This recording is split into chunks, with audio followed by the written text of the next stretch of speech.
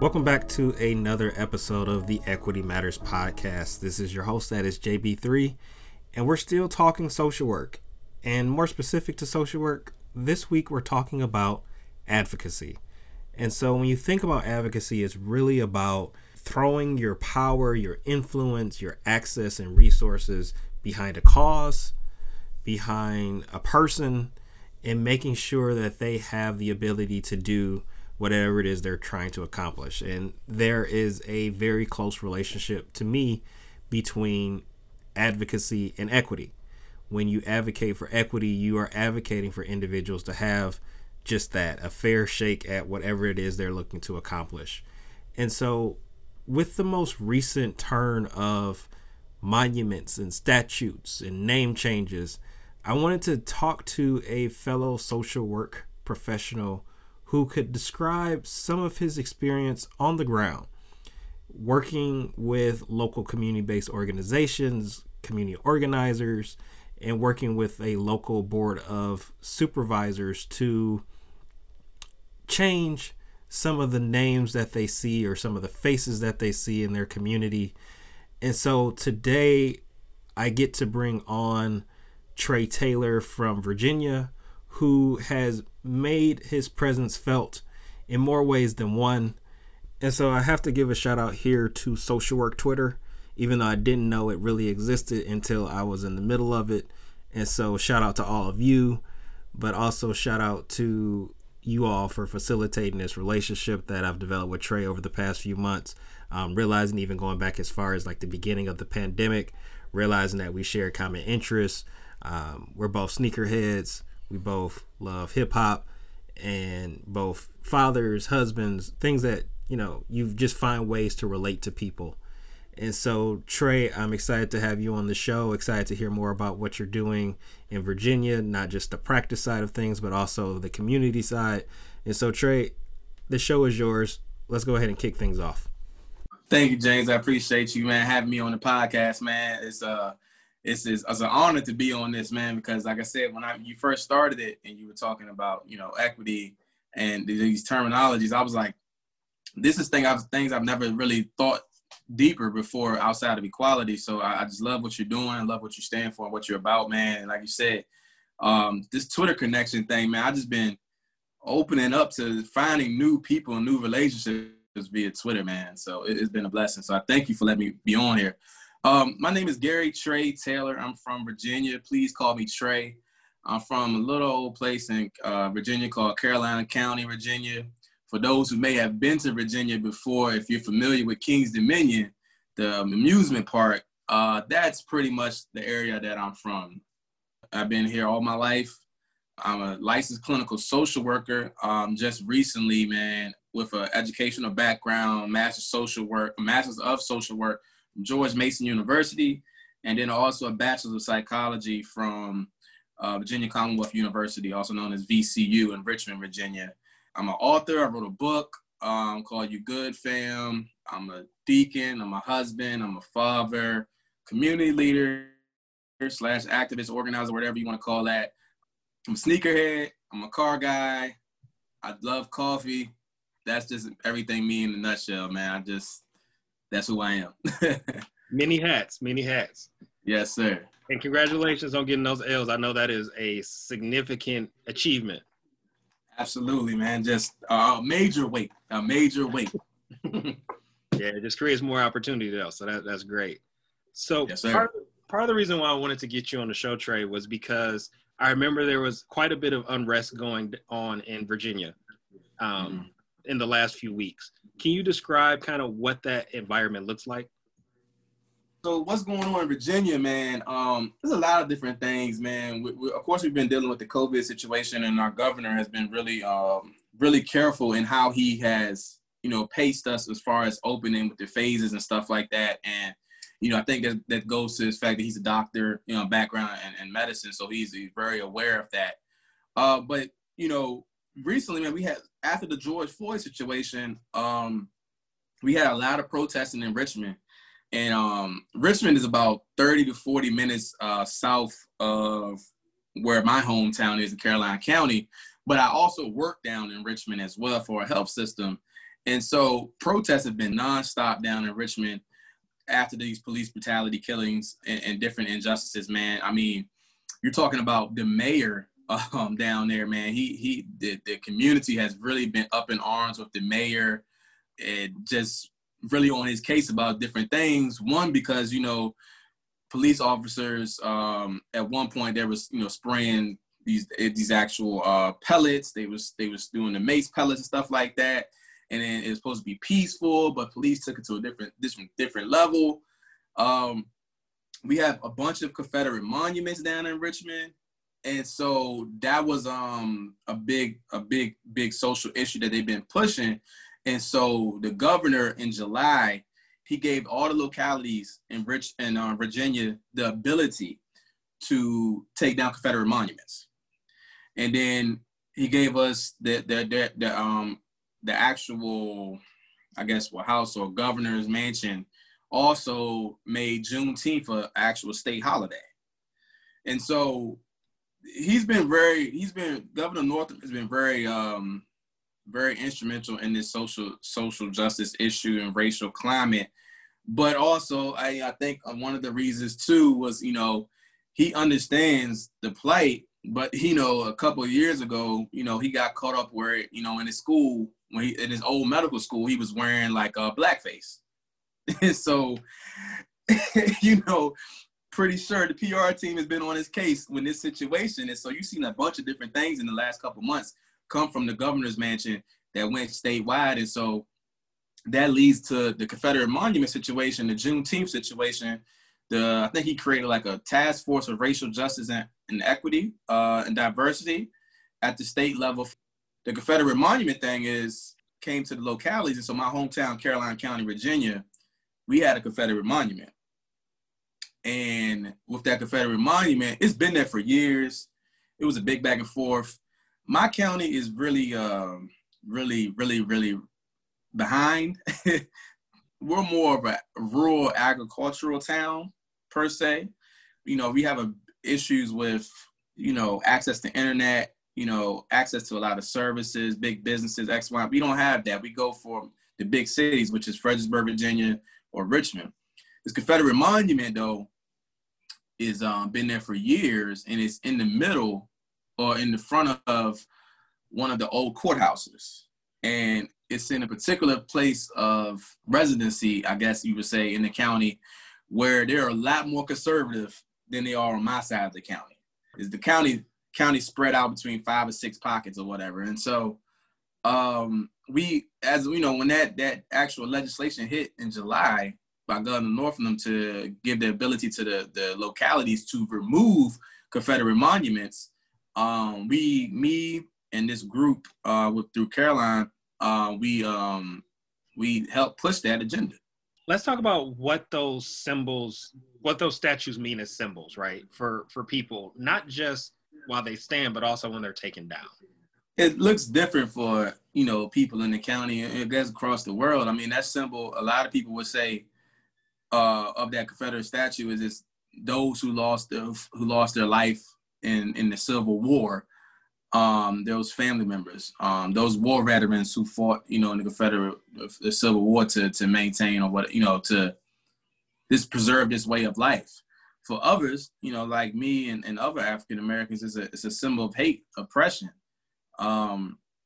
It's a reminder where we've came from and what and possibly what could be in store later. And so, you know, when you asked that question, I thought it was interesting because, you know, and it's the same thing I've told local politicians in my county as well. It's like, you know, y'all see the Confederate monument as just this monument that serves a purpose for soldiers who were lost at the war.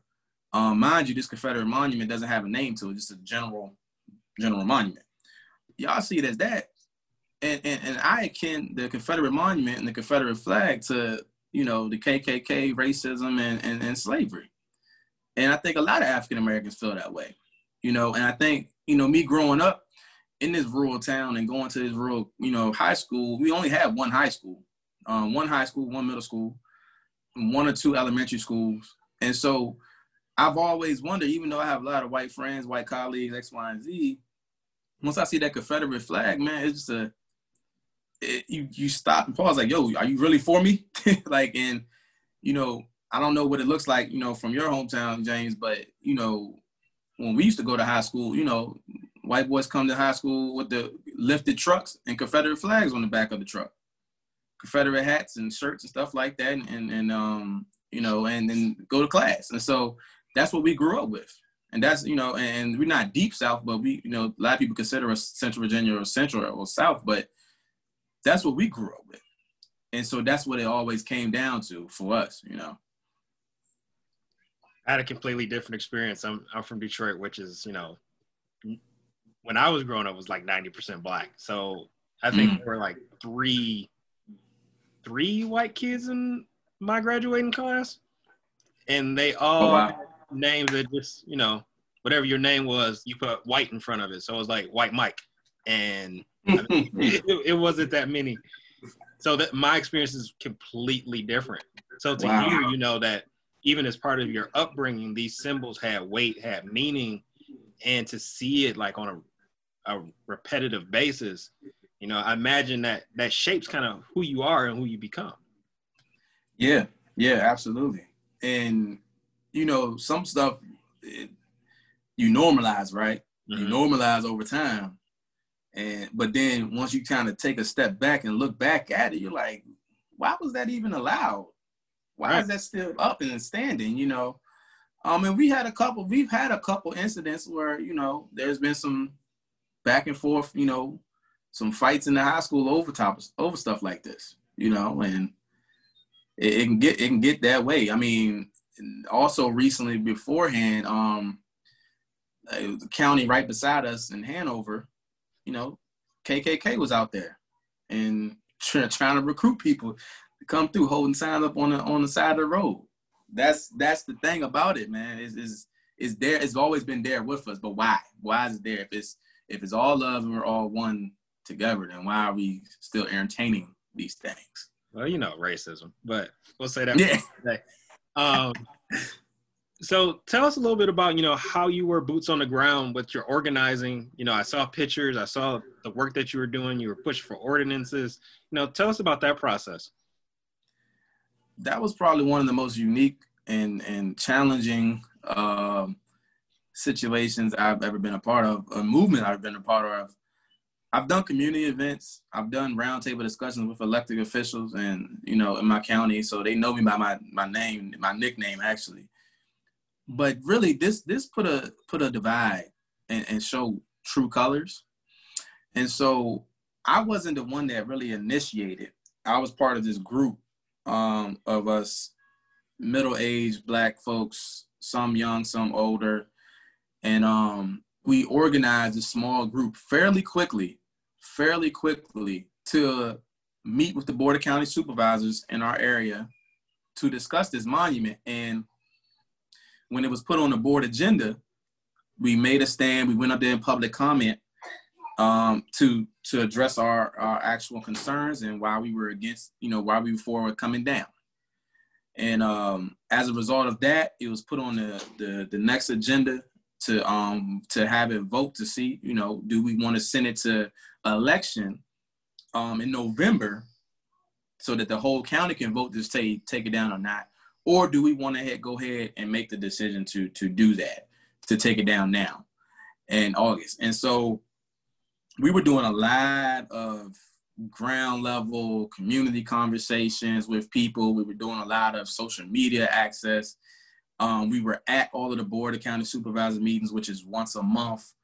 We helped organize people in the community to write letters to their Board of County Supervisors and either in favor or not in favor of, coming down. We talked to businesses to see how they felt about it. We asked other people, could they speak, at it. And I think one of the cool things about it was that, man, it was probably the first time I've seen my county come together this big so quickly. And we did a silent protest at one of the board supervisor meetings. We did a silent protest, held up signs. Let me also be clear too. I I didn't do the heavy lifting on this community group. I want to shout out to those folks who actually was writing the letters, helping write the letters, being the first ones to speak. I just provided the support and mouthpiece. I was pretty much Dwayne Wade with the heat on this whole situation. And, and so, you know, with that, in the second meeting we did, right, they said we couldn't have our signs, so you couldn't hold no signs up. I got called a bully because I had me and my young boys line up in the walkway holding a sign up, and they stood behind me. And there's one of the Board of County supervisors felt like I was a bully to a veteran and wouldn't let him by, even though I was letting everybody by. And you couldn't clap after people spoke in this second one because it was like 30, 40 people speaking. You couldn't clap. You couldn't do any of this. And mind you, the first one meeting, it went all the way to midnight to even vote on it, to talk about voting on it. This is also in the mix of, they had the whole opportunity to remove it because they had the power. Regardless of what the public says, the governor has given them power to say, well, we'll take it down tonight. But they wanted to, and a lot of other counties were doing that. They were just removing it. Richmond just made a good motion, just take it down. So I say all that to say, the second one, like they implemented a bunch of different rules to get it down. And, you know, there was some politics going on with that because our chair of the Board of County Supervisors is Republican, even though our vice chair is Democrat. You know, the optics were a little bit weird. So we did a lot on that, and it ended up, we actually got it to come down. Actually, it's been 30 days now, so we need to figure out who's going to take it down. But that was like mid-August, that they voted to actually take it down, unanimous vote. I see, you know, this movement of rectifying names, right, and of symbols like statues. Here in Michigan, we recently changed the name of one of our state buildings, actually. It was Lewis Cass Building in downtown Lansing.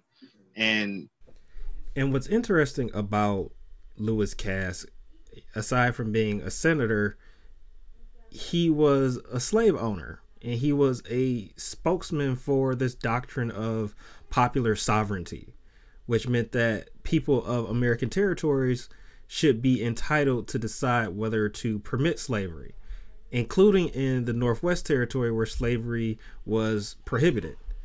And we have different monuments and buildings and things that reflect the quote unquote greatness of this man.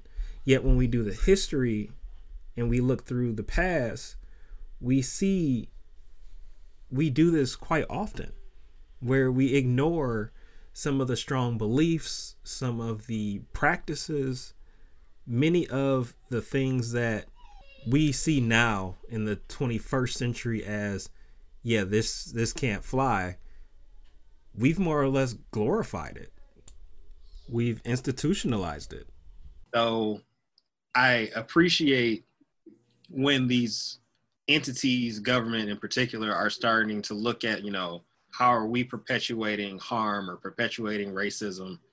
And on top of that, I feel like that's the beginning, right, of what should be overturning policies that also perpetuate harm, that perpetuate racism, that create inequities. And I'm hoping to continue to see that momentum, and we don't just have a whole bunch of like statues coming down or just name changes on buildings. Let's actually get into doing the work, or we're talking about, hey, this policy that we have is kind of garbage. It's making things worse for people. Or, you know, our entity is not really diverse. You know, we don't have the right people at the table. We don't look like the community we serve. And people are really willing to hold up a mirror to themselves when it comes to, you know, what they're doing in their communities. Mm-hmm. Absolutely. Yeah, it's, you know, we had a lot of name changes, like, or just, we're working on some more changes. It's through Virginia. Our biggest one through here is Stonewall Jackson and Robert E. Lee. You got some heavy. Yeah, we got those working on that. And I think one of the high schools down here, man, Henrico, one of them, Lee Davis, the school was called Lee Davis Confederates. Yikes. Yeah. And I think they ended up voting to change that name, you know, which was, I was like, yeah, because that's amazing that you had Confederates as is the name. So, yeah. All right. Yeah. So let's talk about managing that, because for you, in your experience, you know, you grew up seeing Confederate flags and seeing folks wearing Confederate paraphernalia, you know, and then as an adult, fighting against those forces of oppression. How do you manage like those internal obstacles? A lot of prayer. Lots of prayer, man. It's scary at times. You know, I think, you know, there's a lot of fear around, you know, Black men speaking out the way they do, and the way I do. And so I get conversations a lot from my wife and some other folks, some brothers, you know, just like, yo, you good? Like, you know, you speaking out, you saying a lot, man. You know, you watch yourself, you know. So it's a lot of prayer and a lot of downtime and removing myself at times from social media, or removing myself from these events to manage the rage. And I've also been doing some engaging conversations with these elected officials for the past 3 to 4 months in closed meetings. I am amazed at our prior leaders on how they fought and continue to fight every single day. This is a lot to manage, James. It's a lot to deal with. It's a lot. It's very hard to get up in the morning, have some fear that, am I going to make it home? Go fight against the systems that have been structurally against us for 400-something years, right? Help people who are disadvantaged, who may have a substance abuse or mental health issue, and resonate with the folks who are protesting. Get off, push the agenda some more, and then come home and be a husband and a dad.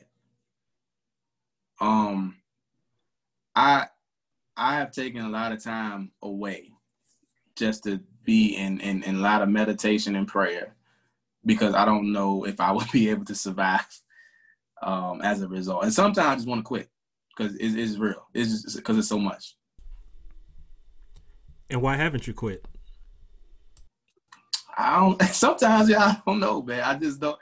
It's a God-given fire to keep pushing to what's right, and to make sure that, you know, my daughter and then my grandchildren and my great-grandchildren won't never have to see and deal with what we had to deal with. It's the only thing to keep pushing, man, you know, for me. I do wish sometimes that I could just be normal, go to work and come home and cook dinner and that's it. Where's the fun in that, right? I mean, where's the fun in that, you know? Now, we have not just a responsibility. I mean, we're both social workers, so we have a code of ethics that we adhere to, that we abide by, which at some point we need to circle back around to that, because that needs to be addressed too. But we are committed to advocating for our communities. I mean, it's evident when you see something that ain't right, it ain't right. And we have to be collaborative to find the right solution. And so, like you demonstrated with working within community, getting folks out there, the petitions, the signs, the phone calls, the politicking, which I absolutely hate, but being able to, you know, position yourself and create strategies that support whatever the cause may be, that's where we are, and that's what we have to do. And I'm all about the legacy. I mean, I'm 32 years old. I know I got a few more years on this earth, right? But my kids and my kids' kids and the people that ain't even gonna know that there was ever a James Bell III, aside from on a shirt, you know, a family shirt somewhere. It's like, oh yeah, that was great-great-granddaddy. He was cool. Don't know about me. But I want them to be able to reap the benefits of the work that I did. Absolutely.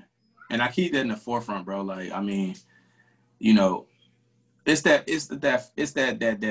passion and drive to continue to fight. Like, it goes beyond, like, we know the code of ethics, that's what we call to do as a social worker, but, you know, it's more than that. It's just a call from, as African American people, you know, in general.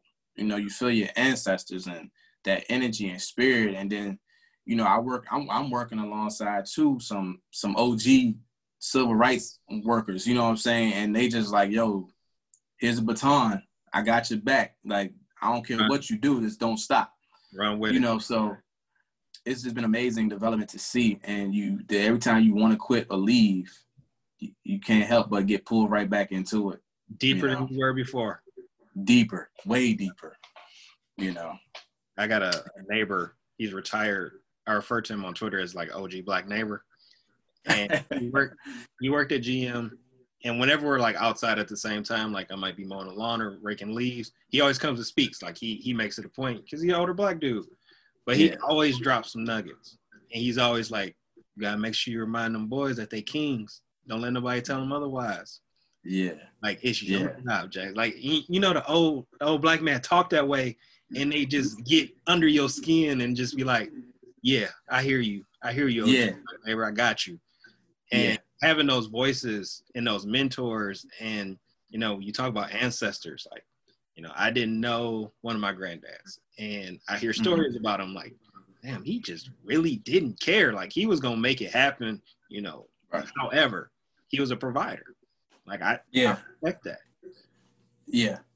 That's interesting you say that, man, because like my grandmothers and my grandfathers have been so influential on my life and growing up. And so I was pretty much while my mom was working, I was spending time with my grandmothers. You know, my grandmother, my great grandmother, my grandmother, my grandfather, my great grandfather.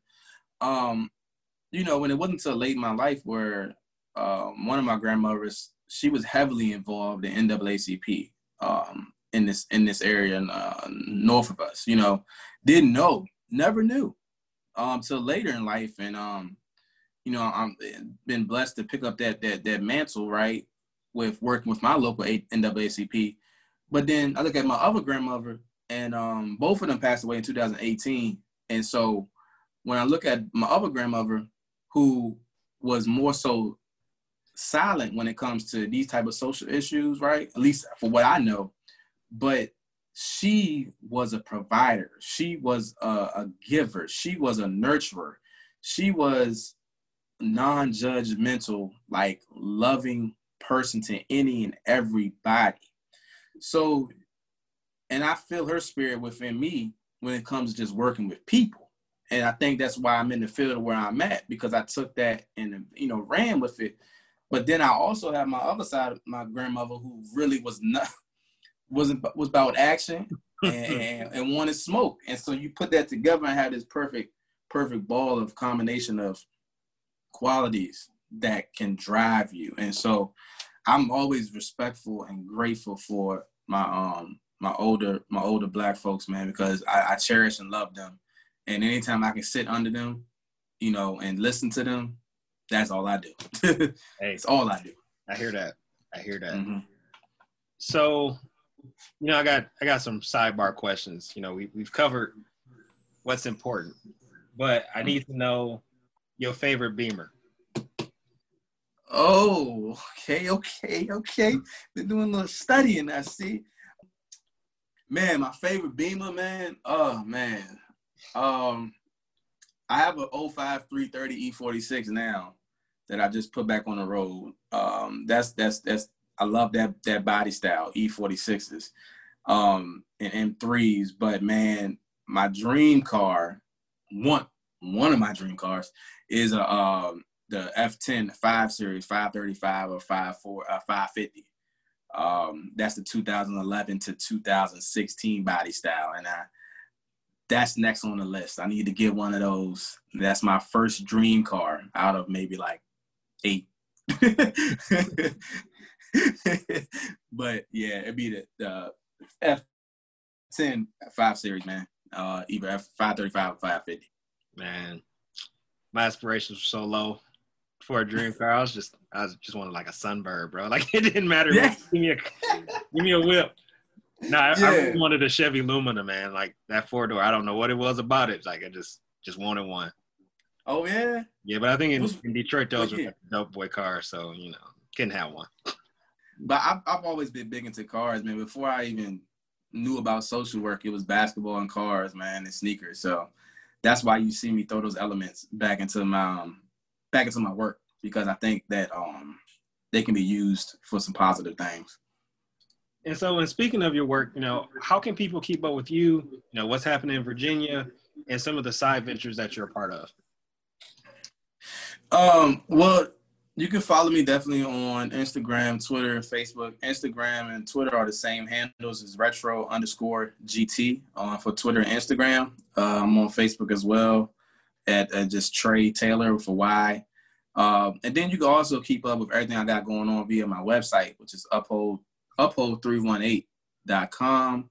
That'll have everything I got going on, along with my Instagram, but that's the main hub in the website, man. And, I try to,